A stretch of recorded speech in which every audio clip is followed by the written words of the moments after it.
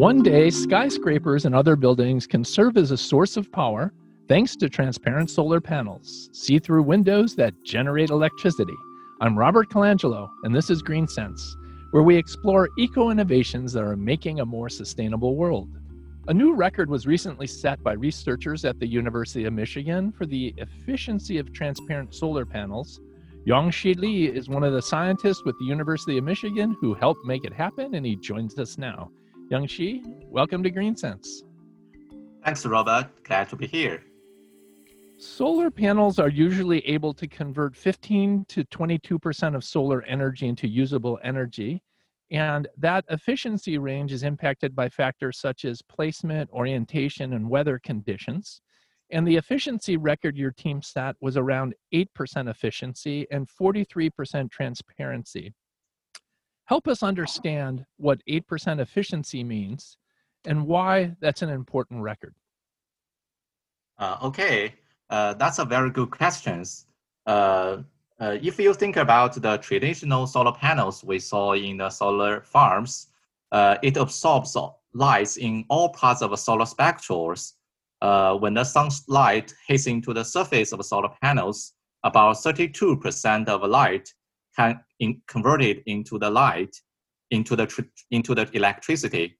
However, with the transparent solar cells, we cut off the visible part of the solar spectrums, but we still can achieve up to 22% of light in theoretical. But compared to the traditional silicon panels, which can absorb all parts of light, so for the semi-transparent, we only absorb the 50% part of the solar spectrum, so the efficiency will be lower. So currently, for the semi-transparent solar cells, the power conversion efficiency usually is only get 5 to 6%. So our recent work can 8%. So this is a huge improvement compared to the previous result. So if I just summarize correctly, what you've done is eliminated the full spectrum of light and just captured a small percent of the spectrum. Is that correct? Yes. And why hasn't anybody done that before? Yes, actually, this has been done before, but the challenge is first we need to have some materials which can only selectively absorb the near-infrared light. This is a light we can't see by our eyes. We call it near-infrared light, and these materials previously has not been really developed. And another thing is we have a good device structures. First, we need to obtain the very high absorption with these materials. Second, we need to have a very small anti-loss by using these materials. So combine the development of the materials and the device structures, we can realize the high efficiency of semi-transparent solar cells. Your record also achieved a 43% transparency.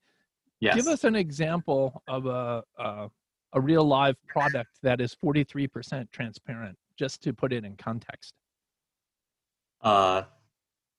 Typically, I can give you an example about our common normal windows with the coatings, because currently all of the windows need to have some coatings to reflect the near-infrared light to remove the heat. So right now, the normal windows have a transparency about 50 to 80%.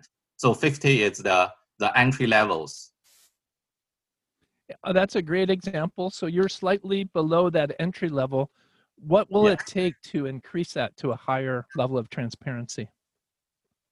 So as I told you, they have two things. First, we need to have the very good materials, which only selectively harvesting the near-infrared light without absorb the visible light. So we can let the visible light shine through, but let the near-RR light to do the work to generate the electricity.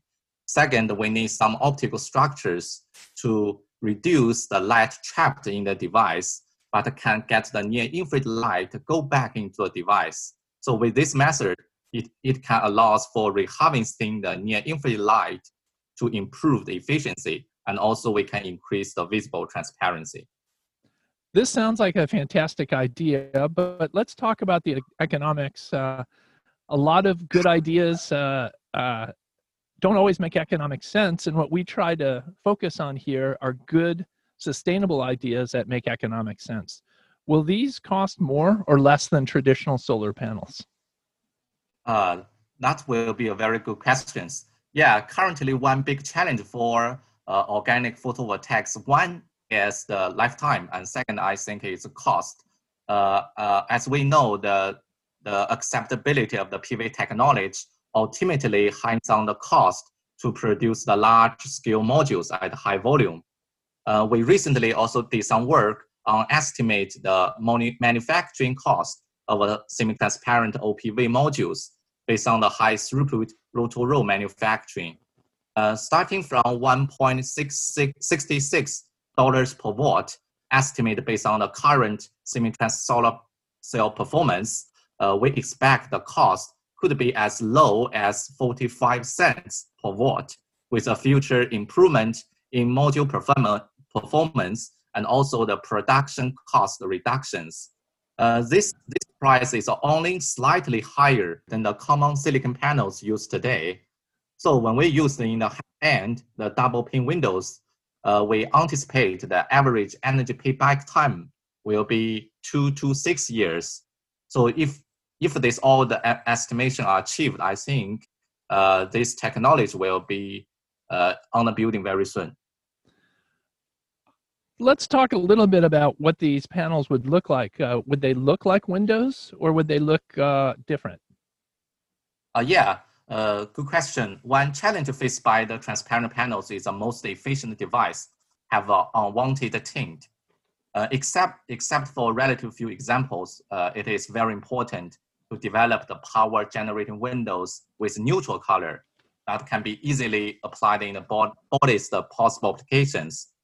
However, this has not often been realized since the appropriately transparent material size and the development of the materials and the device structures, we cannot realize. So recently, with the development of the materials and device structure design, we are able to achieve a neutral color transparent solar cells with a visible transparency around 50% and a PCE over 8%.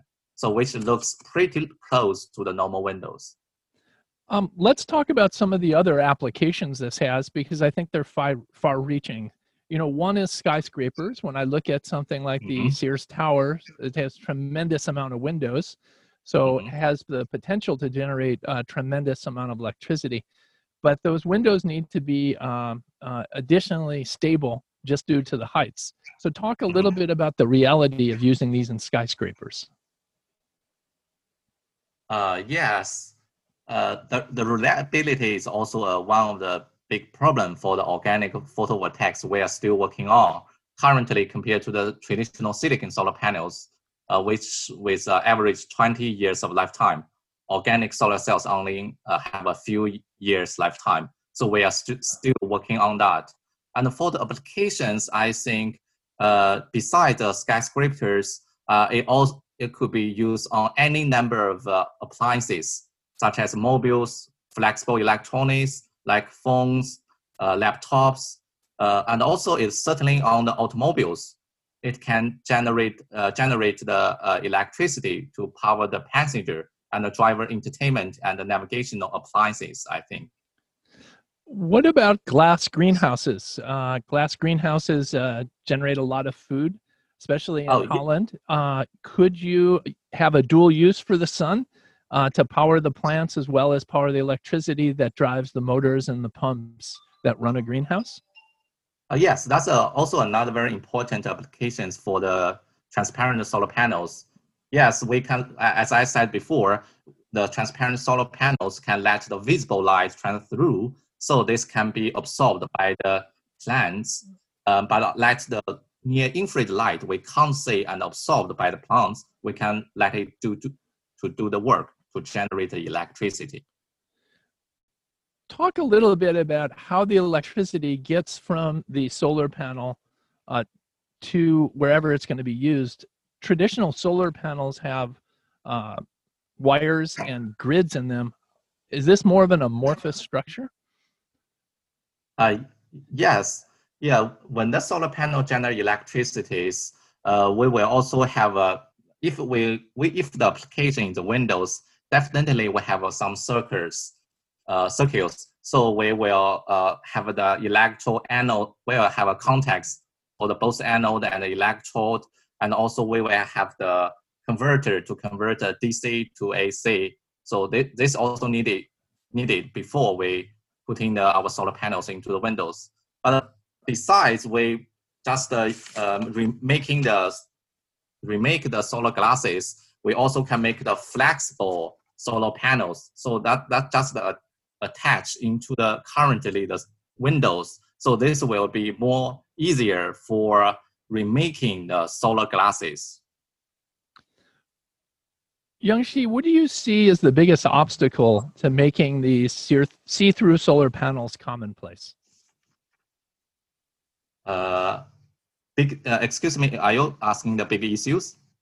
I'm asking what is keeping this technology in the lab from coming into society as a product?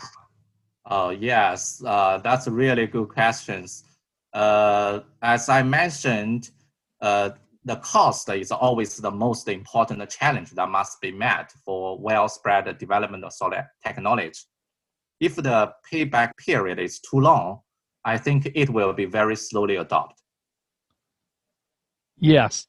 And where are you right now in your research? Is this pilot, bench scale, or ready to be commercialized?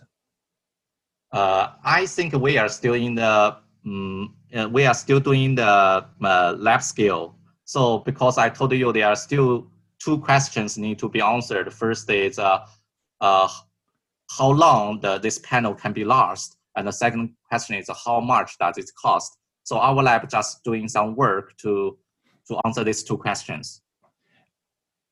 And where is your funding coming from? We got funding both from the government and also from some commercial sources, such as UDC, and also from other supports. Do you see a lot of interest from investors in this area, or do you see funding as a potential challenge to keep your research moving forward? Oh, yes. Lots of companies shows interest in our research. This shows this is one of the promising area for organic solar photovoltaics to applications. So currently, there are a lot of companies send email to us to ask about the potential of this technology and the cost. They really care about the cost, and also they talk about how promising this technology can be used in the automobiles and also the flexible electronics, as I told before. So I think the ground is it's reasonable good. Are you working on other environmental innovations at the University of Michigan, or is this your sole focus? Yes, we're also doing some work on the thermal photovoltaics. This kind of device converts the stored or waste heat from a source to electricity. Currently, this basic thermal photovoltaic system consists of a thermal emitter and also a photovoltaic diode cells. The temperature of a thermal emitter can vary between the 900 centigrade and 1,300 degree. The basic principle is similar to the traditional solar panels, where we have a PN junction can be used to absorb the optical energy and generate and separate the electron holes, and doing so convert the energy into electricity. But the difference is the optical energy is not directly generated by the sun, but instead by a material that stores energy at high temperature, which we call it the emitter. So in this way, the thermal energy is converted to electricity energy. So it can be used to convert the stored thermal energy from solar cells to electricity once the sun goes down, or it can be converted with the heat from fossil fuel burning plants to electricity. Yeah, I would think like a steel mill where there's very high temperatures and they're not using that waste heat on anything. This could be a possible application. Well, that's pretty fascinating, and we appreciate you being on GreenSense, and we hope someday to see through a pane of glass and also generate some electricity. Yeah, good. Sounds good. That's University of Michigan scientist Young-Shi Lee talking about the innovations he's been part of developing for transparent solar panels. I'm Robert Colangelo, and this is GreenSense. Subscribe to our podcast at greensensefarms.com and listen for the GreenSense Minute every Thursday and Saturday on News Radio 780 and 105.9 FM, WBBM Chicago.